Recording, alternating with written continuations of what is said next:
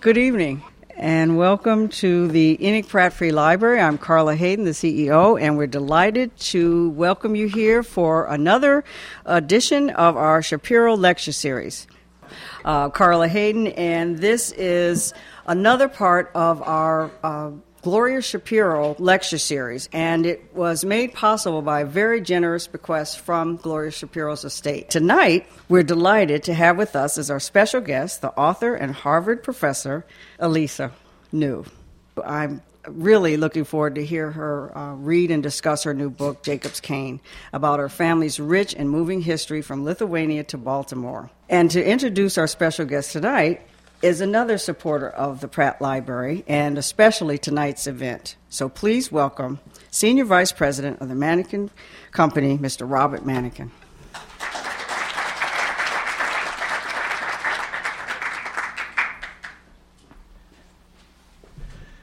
She's my cousin. This is going to be a delightful evening, and I'm glad that everybody is here to share it. This is other than the fact that it's a story of our family, it's a story of a lot of families, and it's a story of Baltimore, and it's a story of economic development. Lisa is a English professor at Harvard. She got her PhD at Columbia. She went undergraduate at Brandeis University. I've learned all this stuff since November 24th. She's a delightful, wonderful person, and I'm looking forward to her remarks, as I'm sure everybody else is. And for those who haven't bought the book, I urge you to get the book. I've only bought 47 copies so far and still counting. Dr. New.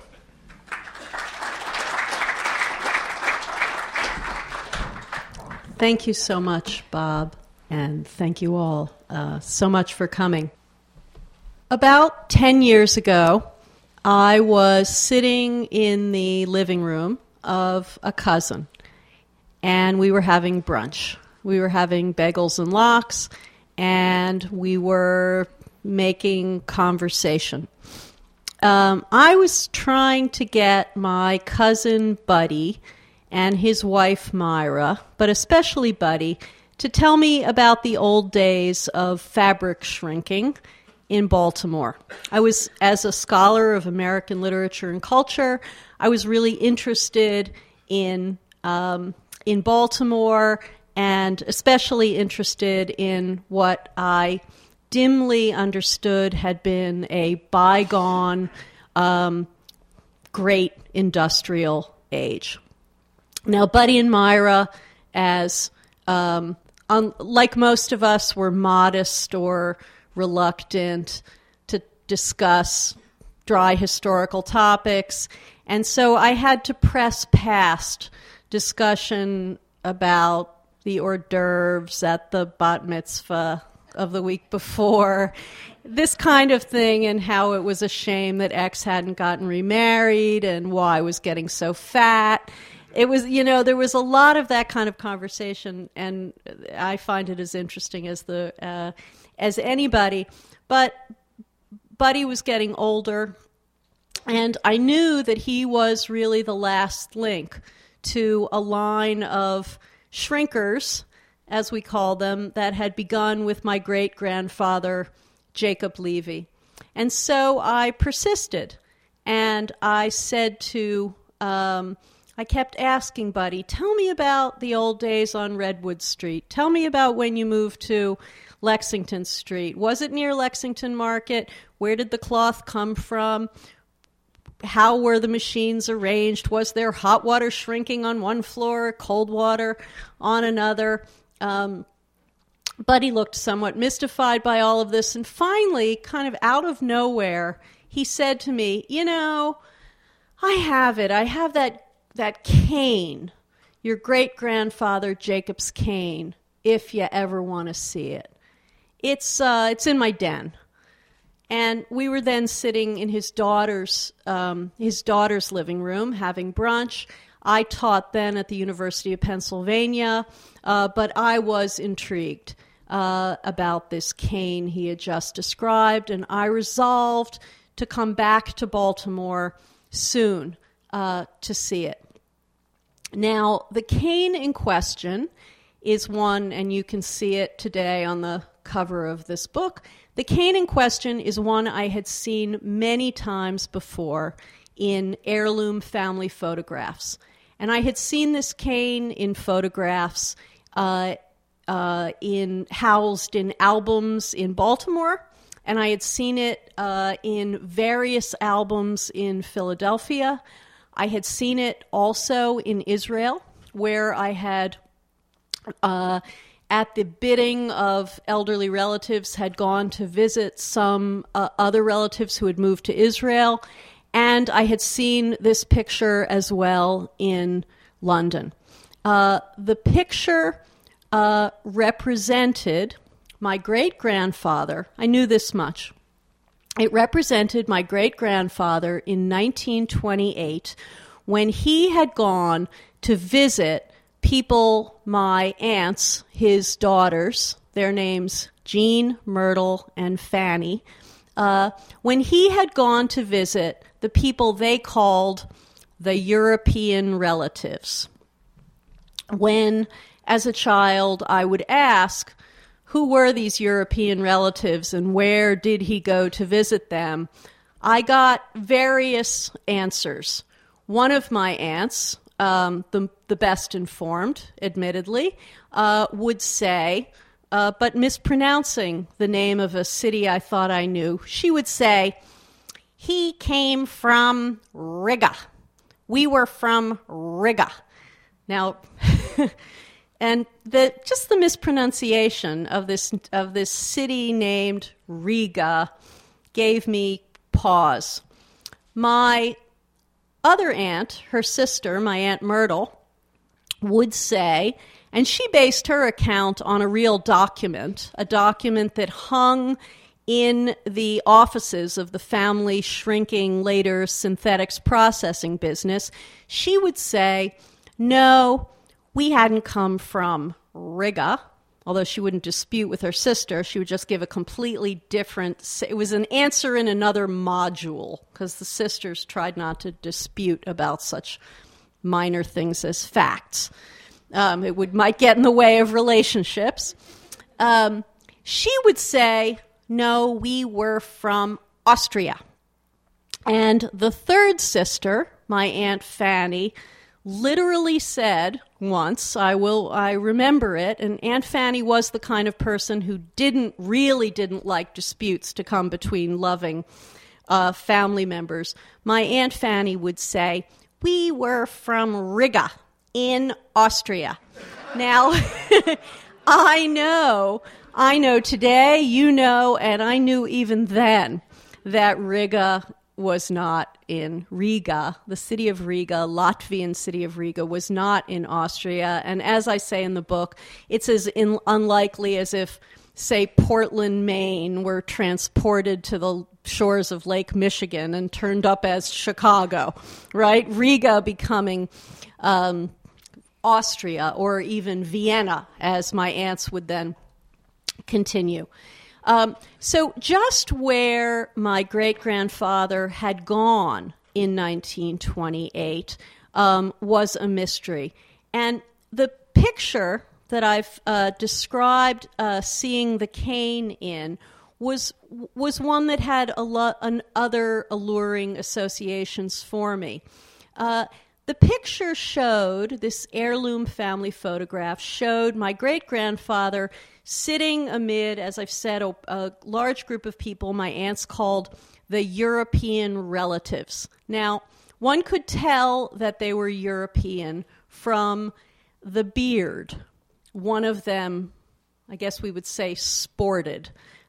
He had one of those divided white beards, you know those beards, and lots of different hair fashions, facial hair fashions have come and gone in America, but not that one, right? That was a purely European style of wearing a beard. So one could tell that this was a European family. I had observed over the years a glossy, genteel, and prosperous look to these assembled family members. I remembered, and it had really stuck in my mind, that a woman sitting in the front row of the picture was wearing very glossy, silk-looking stockings and satin pumps.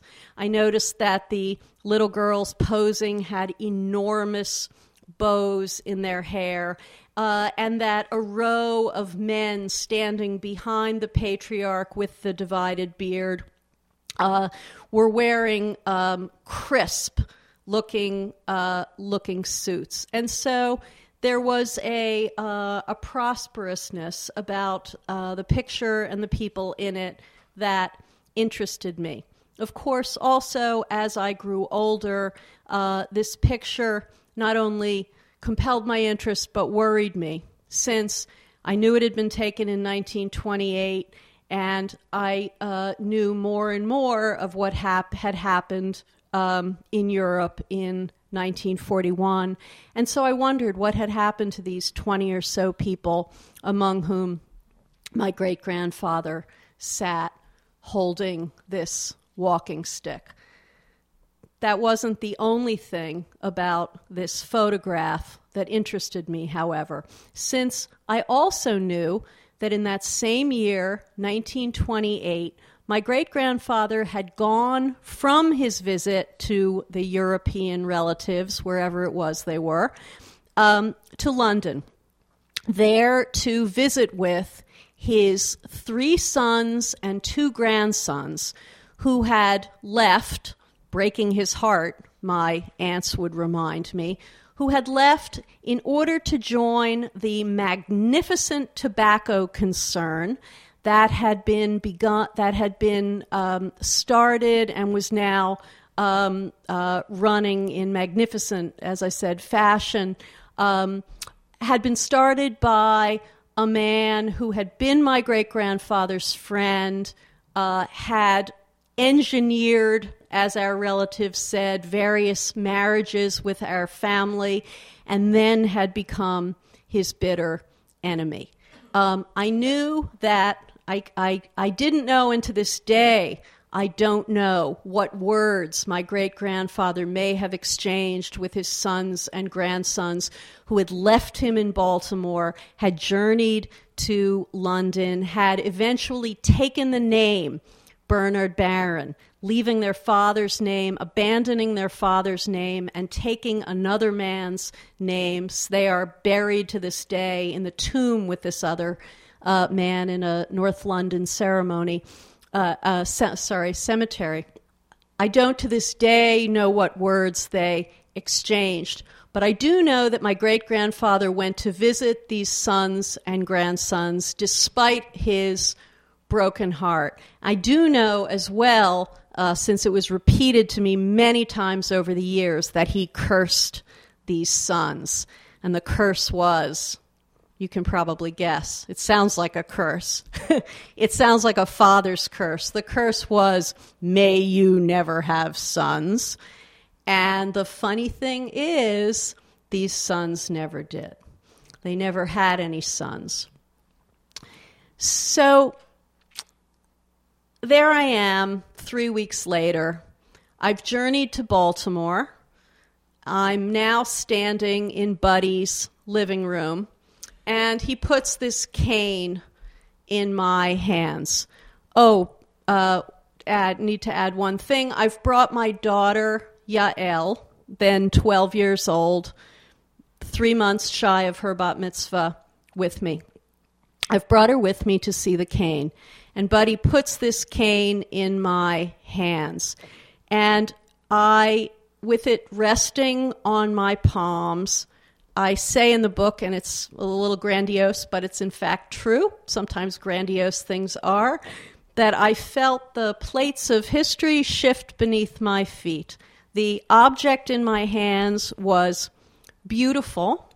It was as eloquent looking an object as I had ever seen. It reminded me, on the one hand, of the kind of thing a gentleman would take to the opera, right? It was ebony, dead black ebony, as glossy looking as, 80 years since its bestowing as perhaps it had ever been. It looked that way, showed no wear. Dead black ebony looked like it had a Henry Higgins sort of look. And it looked also to me black, covered with metalwork in elaborate Baroque scrolls. It looked also like a mezuzah. So if you can imagine the combination of an opera, of a cane to the opera, a metropolitan object of urbane sophistication, and a mezuzah, that's how the cane looked to me. It, as I looked at it more closely, and I turned it in the light, I could see that it was not only eloquent in declaring its craftsmanship, in declaring the sophistication, perhaps, of the person who bestowed it and carried it, but that it was also covered with writing. Each brother, my great-grandfather had been I knew from the heirloom photograph, was the brother of somebody, this guy sitting with the beard, and I knew he had another brother who had come to America, and I had heard, in fact, in Israel of yet another brother still. And I saw on the cane immediately that there were 4 elaborate scrolls of metalwork, and that these represented the 4 brothers. I saw 2 that at the top of the cane, just under the bent crook, was a kind of silver cuff of metal, and on that broad cuff, again in beautifully crafted italics, an inscription, and I noticed that inscription was in German. That, a telling fact. Looking more closely yet at the cane, I could see that underneath each scroll of metalwork was a small plate, and on that plate, the name of a place. Austria was not one of the names. Instead, although the Austria, and you may have been thinking this as I spoke, the fact that this inscription was in German gave me pause. Instead, the names on the cane were as follows. At the top, the first name of a town listed was Riga, a Baltic city in Latvia. The second name on the cane was, let's see how you would pronounce this, Siauiliai.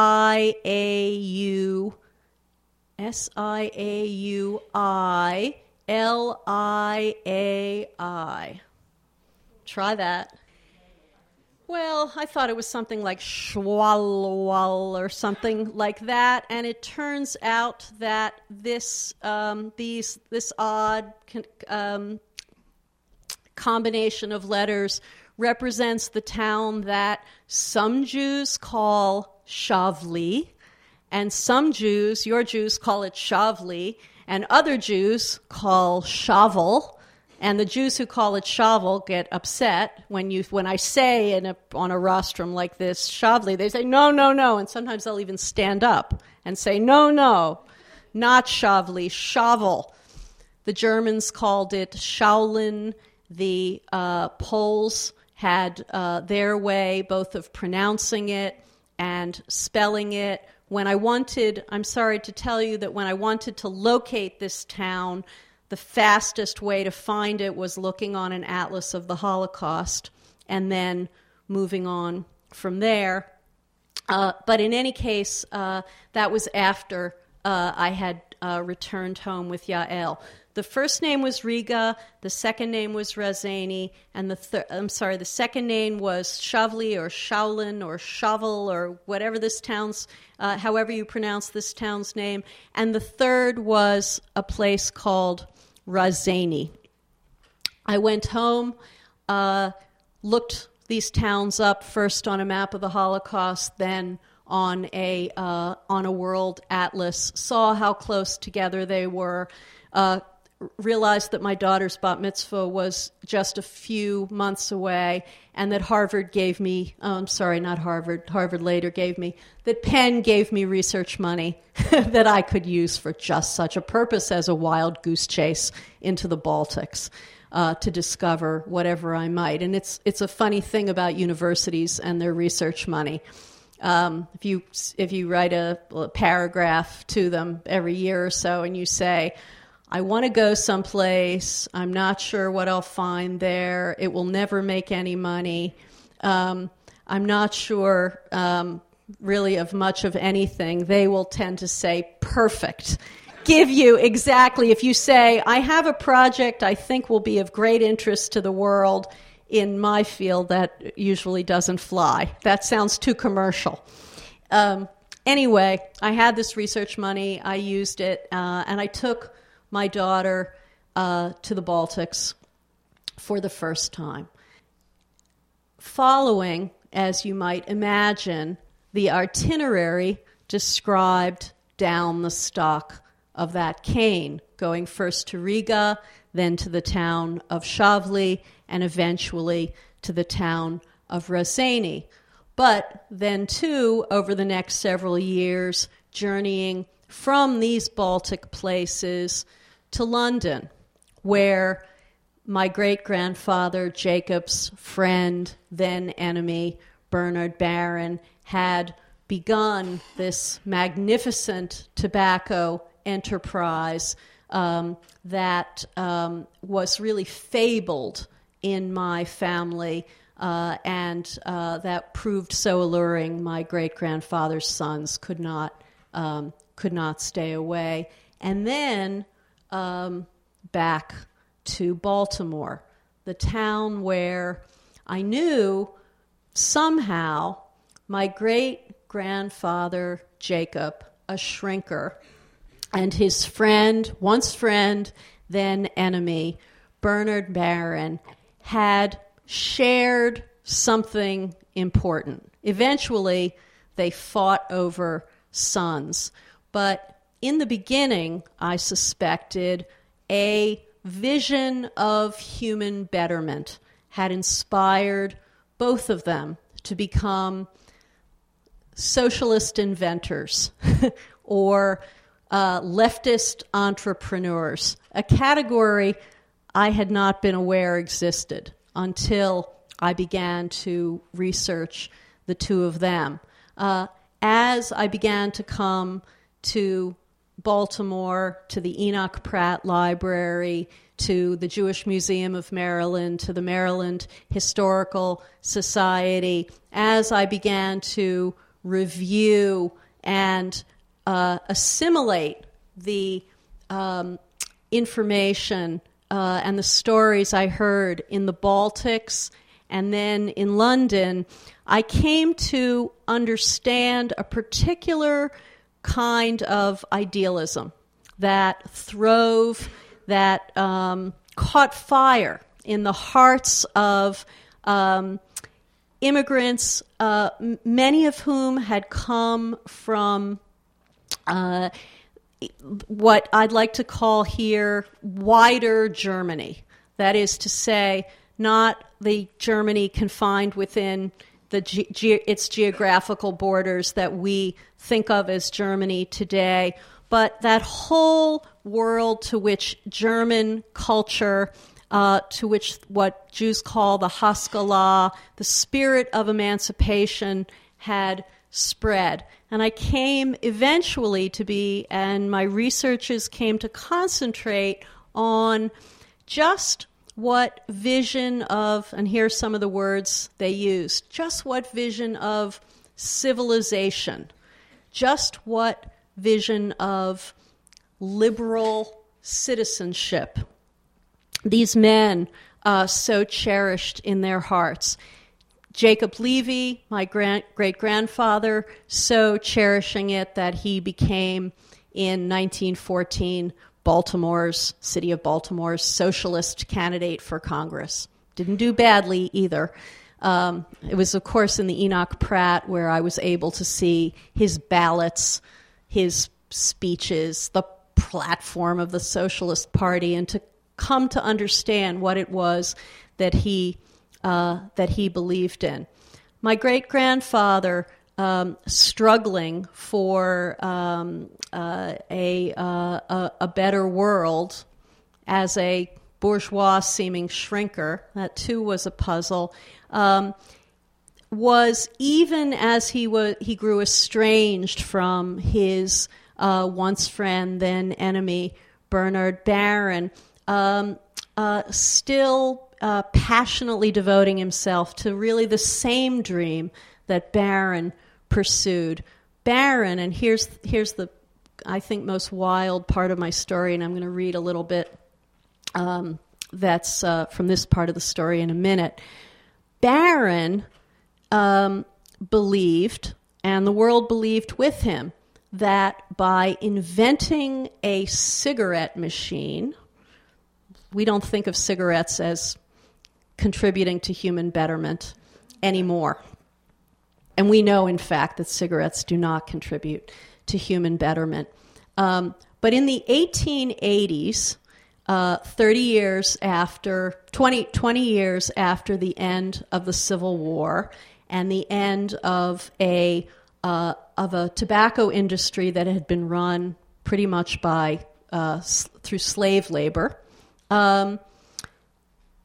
the cigar roller and the cigarette roller came to represent the most immiserated of the American worker. If any of the most immiserated kind of American worker, if any of you have ever read or even looked at the wonderful pictures in Jacob Riis's How the Other Half Lives, he devotes a whole chapter to the cigar rollers, to families living in one-room apartments they rent from the tobacco importer, paying their rent by rolling mom, dad, and the kids 3,000 cigars a week.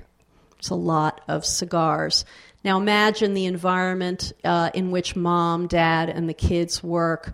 It's one room. The particulates, right, the tobacco is everywhere in the air and being inhaled by everyone as they sleep. The labor of rolling cigars or cigarettes has given father probably a bad case of what we would now call carpal tunnel or repetitive motion disease.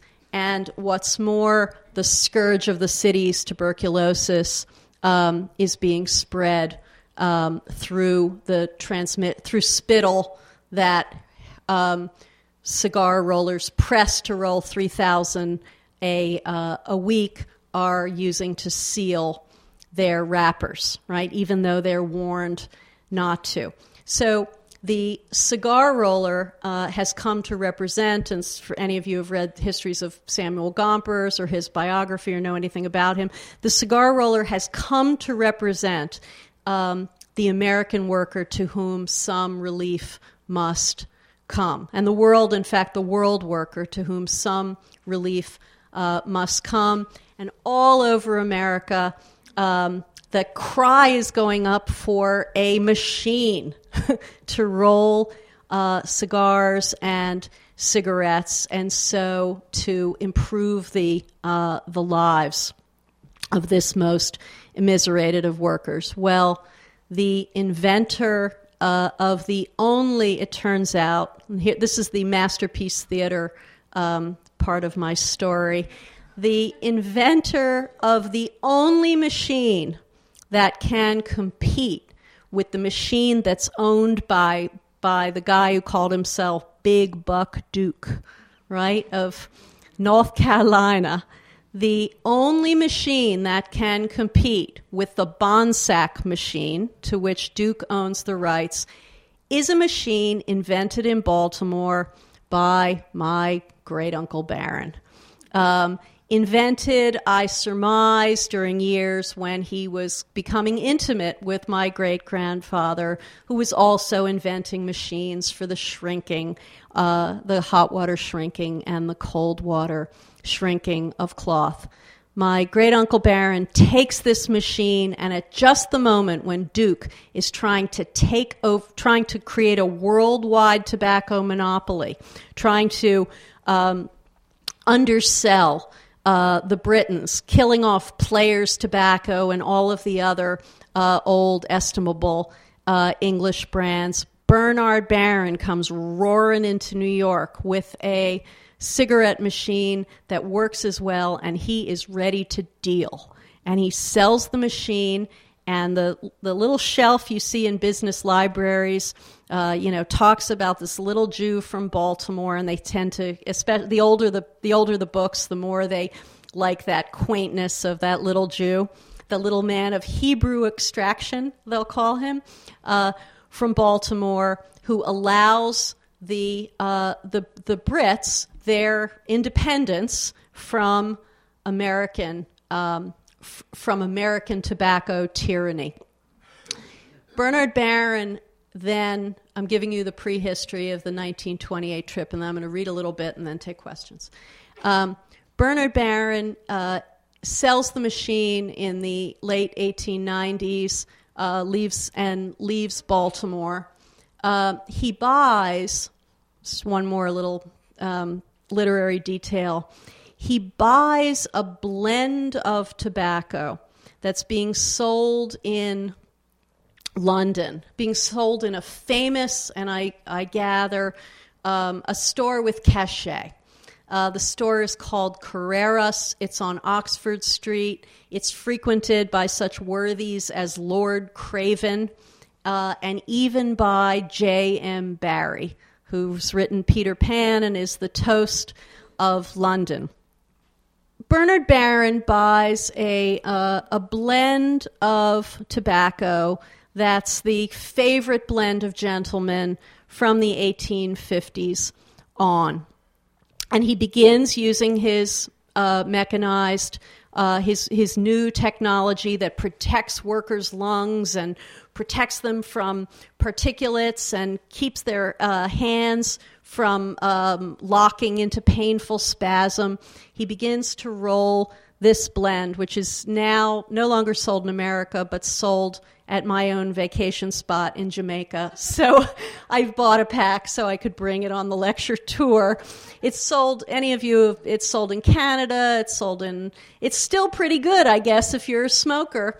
This pack is getting stale. It's not open, you see. I don't believe in smoking. I know it's bad for you. Anyway, Bernard Barron begins to roll this alluring blend to which J.M. Barrie lends his own support, participating eagerly in the advertising, and before long, he's selling lots and lots and lots of cigarettes all over the world. His own ability to manage this growing empire really running away from him. He only has one son, and maybe he knew that that son would die only 2 years after he died himself, and that he needed a succession plan. I'll never really know, but he, through the 1920s, attracted my great grandfather's sons, brought them across the ocean, where they enjoyed what I call my masterpiece theater part of the story. My great uncle Eddie even being knighted Jews, our family knighted, even being knighted during the Second World War. So I've given you the flavor of some of the story anyway. What I haven't said much of anything about, and I'm happy to talk about this after if you like, I haven't said anything about the Baltic world from which Jacob and Bernard Barron came. It's both a beautiful story I have to tell about that world and a sad story, and it's a world that I was incredibly lucky to get to know, with first my 12-year-old daughter and then my maturing daughter at my side, so that on the last trip I took to the Baltics, my last research trip, by that time my daughter Yael had, I don't know how much credit I get to take for this, had decided to study Russian at Harvard and had become a Slavic major and was a really good Russian speaker. And so by that time, she was mature enough to act as my translator. And at that point, she becomes part of the story as well. I thought I would just read to you just a little bit from the book and then open things up to questions. And I thought I would read from a chapter I call The Free Hanseatic City of, now pronouncing this, the name of the city the way my aunts did, the Free Hanseatic City of Baltimore, because that's how they said it. They didn't want, and I guess, I surmise, I judge, that Balmer, that the local pronunciation sounded to them what they would have called too Gentile, maybe too Southern, maybe insufficiently elegant, but they were careful and scrupulous to pronounce every single syllable, consonant, vowel, and then to add some, right? So Baltimore, there's there are many vowels between the M and the R. I'm going to just read a little bit from a part of this chapter where I try to describe the Germanness of Baltimore in the 1880s. A Germanness that was a kind of solvent for ethnic or national difference. So if you spoke German, you might be able to do business with other people who spoke German, whom you might otherwise not have fraternized with. I say the Hanseatic part, I told you the chapter is called The Free Hanseatic City of Baltimore. I refer there to the medieval Hanseatic League. Any of you know about the Hanseatic? Some of you know about the Hanseatic League. Some of you do not know about the Hanseatic League. The Hanseatic League was an association of cities established in the Middle Ages. Some of the key cities were Bremen, Lubeck, Hamburg, but this association of cities included cities like what we would call Gdansk or Danzig, included cities along the Baltic coast like Königsberg, like Riga, like Memel, or what's now called Klaipėda. This association of German cities permitted free trade between these cities without the interference or the duties, the pesky business-inhibiting duties of all the local princes and principalities, so that these trading cities established themselves as in a special kind of partnership with each other. And when explorations began to include what was called the New World in the greater European economy, one special city was added to. It was never technically a Hansa city, but Baltimore became one of those ports, as visited as regularly and in as active communication with Bremen, Hamburg, Lubeck, Riga as any of the other cities. Why did it become so important? Well, in part because tobacco would leave Baltimore, that commodity everyone wanted, that commodity William Byrd of Virginia called a bewitching vegetable. Tobacco would leave America, and on the return trip, immigrants would come back. So tobacco would go, especially after the Revolutionary War, when George Washington no longer wanted the English crown to benefit at all from American tobacco. They had a monopoly for all those years. Now tobacco was going to Germany, and immigrants coming. So I'm just going to read a little bit from a chapter, the chapter called The Free Hanseatic City of Baltimore. It cannot be literally true that 19th century Baltimore gave the Hansa its last hurrah, but to many of German extraction in Baltimore, it seemed that way. This protean, as opposed to purist Germanness, so detachable from national identity and Volkish rootedness, struck strong roots in Baltimore, and its preservation carried no threat to ardent American patriotism, nor to what was just as common, ardent love for the adopted city of Baltimore. This Germanness embraced English as the language of the home and coined key terms for its liberation from the parochial or ancien regime. Liberal was one of these terms, enlightened was another. Business in 19th century Baltimore could be ecumenical. At the Germania Club, it was hardly worth remarking that some among the smokers had learned Polish or Latvian from their mothers, or that some mixed Hungarian loanwords with their German. In Baltimore, for those properly liberal, neither country nor ethnic origin outweighed the bond of the common language.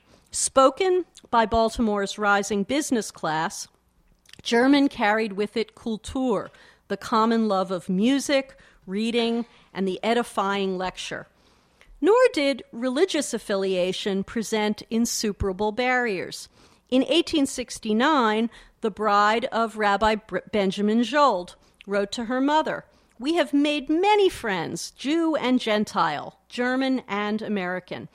Henrietta bids her mother imagine that her husband, the rabbi, not only delivered a speech in English on the subject of charity before an American Gentile audience in the Masonic Hall in Lynchburg, Virginia, but that his speech was also printed in all the English language newspapers. Even more striking than the ecumenism of the 1880s, even more striking examples of the ecumenism of the 1880s are provided by H.L. Mencken, who recounts that in his gymnasium, the famous German-English Knapp School, there was no enmity between the chosen and the goyim in the old professor's establishment, and no sense of difference in the treatment of them. In the 1880s, Mencken notes, there was still a class in Hebrew, in which he himself sat long enough to learn the Hebrew alphabet. True, Professor Knapp might discharge his own Prussian spleen by bursting into a classroom that was disorderly to denounce it as a Judenschule, and yet, Mencken recalls, the Prussian schoolmaster was also fond of using a number of Hebrew loanwords, Tokes, backside, Schlemiel, oaf, kosher, clean, and meshuggah, crazy. Not to be outdone in liberality, Mencken points out that the Jewish students helped themselves to the whole sideboard, clean and unclean. About the pork-eating habits of his Jewish schoolmates, Mencken writes, I must add in sorrow that the Jews at Knapp's were unanimously Chazerfressers. Mencken's Yiddish usage reveals how promiscuously Germans of all kinds mixed in 1880s Baltimore. I say this knowing that my aunts would have found such mixing quite unfortunate. As well as I can remember Aunt Fanny's response to the question of whether she remembered any Yiddish, it was to be offended that I could picture her so Balmer. She thought of Yiddish as an earthy, casual language spoken by persons of haphazard upbringing. For Jews who knew no better, Yiddish was fine, but the language of Baltimore Jews who hailed from Austria was naturally English. And if Aunt Fanny had looked mournful at my lack of understanding, Aunt Jean did not scruple to hide her strong indignation. Did I imagine, her stern look challenged me, that her brothers, Eddie, Paul, and Theo, and then her sons, Jerry and Earl, would have been invited to join Uncle Barron in London to inherit what he had built, had they not had the proper upbringing, had not come from the finest sort of Jewish home, not a Yiddish-speaking, but a nice home, full of her father's books with proper furnishings and children brought up carefully to know what was what.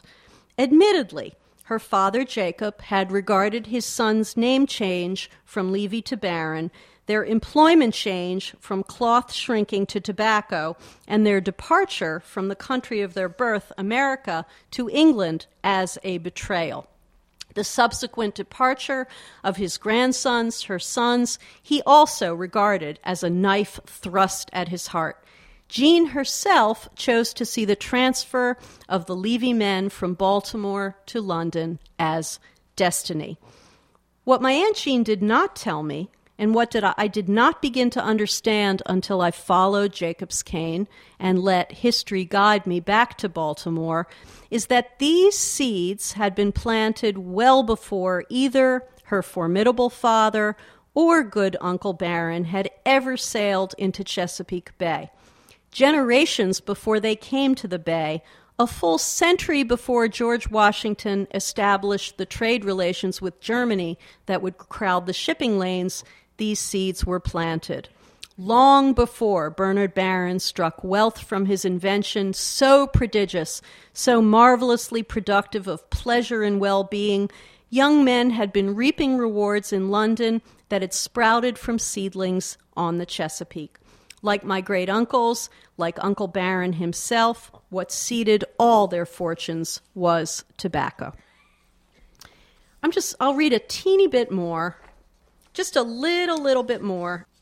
I'm going to read now I'm just going to read a little bit more, and this was based on some experiences in the archive that were so powerful. I would go back to visit, just as I was telling some of you a little earlier. I would come to the Enoch Pratt as I was writing this book and would make my way to the Maryland room, and I would read city directories, looking up the family names, following them from address to address. And I would similarly go to YIVO, which is the greatest in New York, the greatest library where they collect the papers of the Jews of Eastern Europe. I would go there in order to read the purple, faded carbons that had come from my great-uncle Max's pen that I knew he had once touched.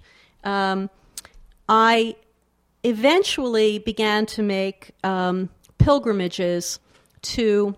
I wished I actually would have preferred to have come to the Enoch Pratt for these, but I would make pilgrimages to Harvard's Baker Library, where Harvard collects, along with the papers of the Medicis, like you want Lorenzo de Medici, you want to read what he had on his mind, you can go to Harvard.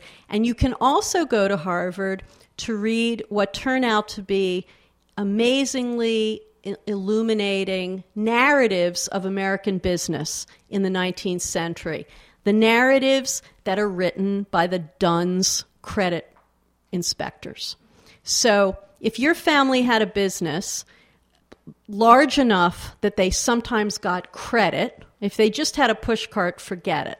You're not going to find anything in the Dunn's credit registers about them.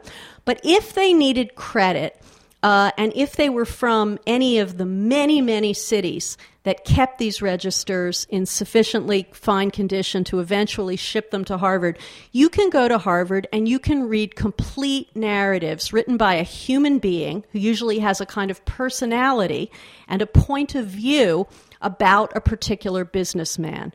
And I, to my joy, discovered that Bernard Barron, as he began to build his cigarette business out of a cigar business in Baltimore, had been reviewed every single year by Dunn's credit inspectors. And it was only when I read these narratives that he began to become a person to me. And that I began to follow him to other places. He was a person sufficiently celebrated and famous in London, and is still known to some, that there are plenty of public sources, but they're very hagiographic. They worship him as a philanthropist, as a business genius, and they don't really give a sense of who he was as a young man. Even better than, much better than these glowing descriptions of his character were such things as the Dunn's credit reports. And Dunn's led me also to other libraries where I could learn small things about him. So I'm just going to read just a page or two about Bernard Barron as a young man. In the New York Public Library, scrolling year by year through the microfilm of the city directory, I find Uncle Barron's first actual address in America. Living on Broome Street in 1873, he is not yet Bernard Barron, but Bernhardt with a T. He lives a few streets south of his famous benchmate, Samuel Gompers with a Z. Occupation also listed as cigar maker, Seegar maker. I surmise that as I find no trace of him in New York before this date, he probably lived for a few years in the basest poverty, flush days allowing him a flop in one of the dormitory hotels in which single men for 3 or 4 cents could buy the use of a canvas hammock. Later pictures of Uncle Barron tell me what he would have looked like in 1873, age 23, rolling cigars on his bench and listening to the philosophers of the 144th spin out their debates, perhaps even adding a thought of his own. From the pictures of the mustached older man, vest buttoned over his squarish torso, I summon up a solid youngster on the edge of manhood. Not tall, but robust-looking, with a strong nose, narrow nostrils, brownish hair, and dark brows. He tilts his head as he listens to the dialogue, drinks in the rhetoric. And here I'm describing the kind of scene that Samuel Gompers describes as typical of cigar workshops in New York in the 1870s, where the cigar rollers would pay someone to read to them, and what the readers usually offered were Marx, Engels, Lassalle, all of the European social theorists. What is to be done? This is what they ask each other. What is to be done to ameliorate the suffering, the ignorance, the poor health, and the hunger of the working man? What is to be done to free the textile worker, the man in the field, the hauler, the stevedore, the grimy factory operative? What is to be done to feed his belly, to nourish his brain, to realize for him and his fellows the intrinsic dignity of the worker? Sometime in 1873 or 1874, Uncle Barron disappeared from the Broome Street address. David Jeremy, in the entry for Bernard Barron in his volume Business Leaders of England, places him at this time in New Haven, the tobacco center of New England, selling cigars at Yale College to Yale College students. And then Jeremy has him in New York, working through 1875 or 1876 for F.S. Kinney, who produced the Sweet Caporal cigarette, the finest European-size Parpero, which is a early cigarette rather than a cigar, produced, and Parperos were, that was the idea for how you would get women, right? They were smoking them in Russia. They would wrap them in silk, and women would smoke them on the trains. Not necessarily in the home, but in transit, they could go a little wild. Kinney would have done well to hire Uncle Barron. He was among the most aggressive Americans hoping to make the cigarettes sell. A more interesting possibility, though, is that in 1875, none other than James Buchanan Dukes spirited Barron away from Kinney in one of his many raids on Kinney's workforce, taking to his bosom the man who would, 20 years later, foil Dukes' takeover of the European cigarette business. This would explain my Uncle Barron's claim to have spent many of his early nights in America in tobacco sheds, as well as his frequent reminder that between 1875 and 1895, not a year went by that he did not see for himself the cultivation, harvest, and cure of the tobacco grown in Virginia, Maryland, and the Carolinas. I'm going to skip down and just read a little bit more. In the Baker Library at Harvard University, I first see Uncle Barron in high resolution, as he was when Jacob Levy first met him in Baltimore. The original ledgers of Dunn's Baltimore credit inspectors, now held at Baker, contain long entries on my Uncle Barron. The inspectors reported on him twice a year, noting his energy and success in building a growing tobacco concern. In careful, close handwriting, the inspectors note, November 1879, the establishment of Barron and Company cigars in Baltimore, headed by one Bernhardt, with a T, Barron, of Russian Jewish extraction, whom former employers call an honest, reliable man, prospects excellent. After the next visit, observing that Barron is said to be upright in all his transactions, the inspectors also describe him as an active, pushing man, doing a good, cautious trade. In June 1880, his capital is estimated at 3,000 to 4,000, but a few months later they rounded off to 5, and note approvingly the acquisition of a partner, one Bernhard Heinbach, who adds 12,500 to the capital. Inspectors on February 7th, 1881, report that while Barron has been burned out of his former factory space, he is insured, and that by March, with working capital of $10,000, he is moving into larger spaces on East Pratt. By 1884, encumbered by a ground rent, he has 15 or 16,000 in capital and is in good repute at his bank and works with comparatively light expenses. The handwriting of a new inspector notes the acquisition of a new investor and partner Hy Krause. I'm going to stop there and only note before I open this to questions that one of the most exciting, it was just one of these moments, and there was no one to share it with. I was just here in Baltimore alone, but here I am sharing it with you. One of the most exciting nights I remember was when I saw what I thought was the answer to how Bernard Barron might have met or come to know my great-grandfather. And that came when I noticed that my great-grandfather's brother's shop was on East Pratt Street, right next to Bernard Barron's factory, into which he had now moved. And all of a sudden, it just clicked, right? And I could see them on that street together. And I have to say that I went through the city directories many times, really, and never quite noticed. I just sort of had this vague Pratt Street idea. And then I said, oh my gosh, and those are addresses. And those addresses are adjacent to each other. And then a commercial street and a neighborhood begins to materialize in my mind. You've been very patient, so I'm going to stop there. Thank you all so much for coming.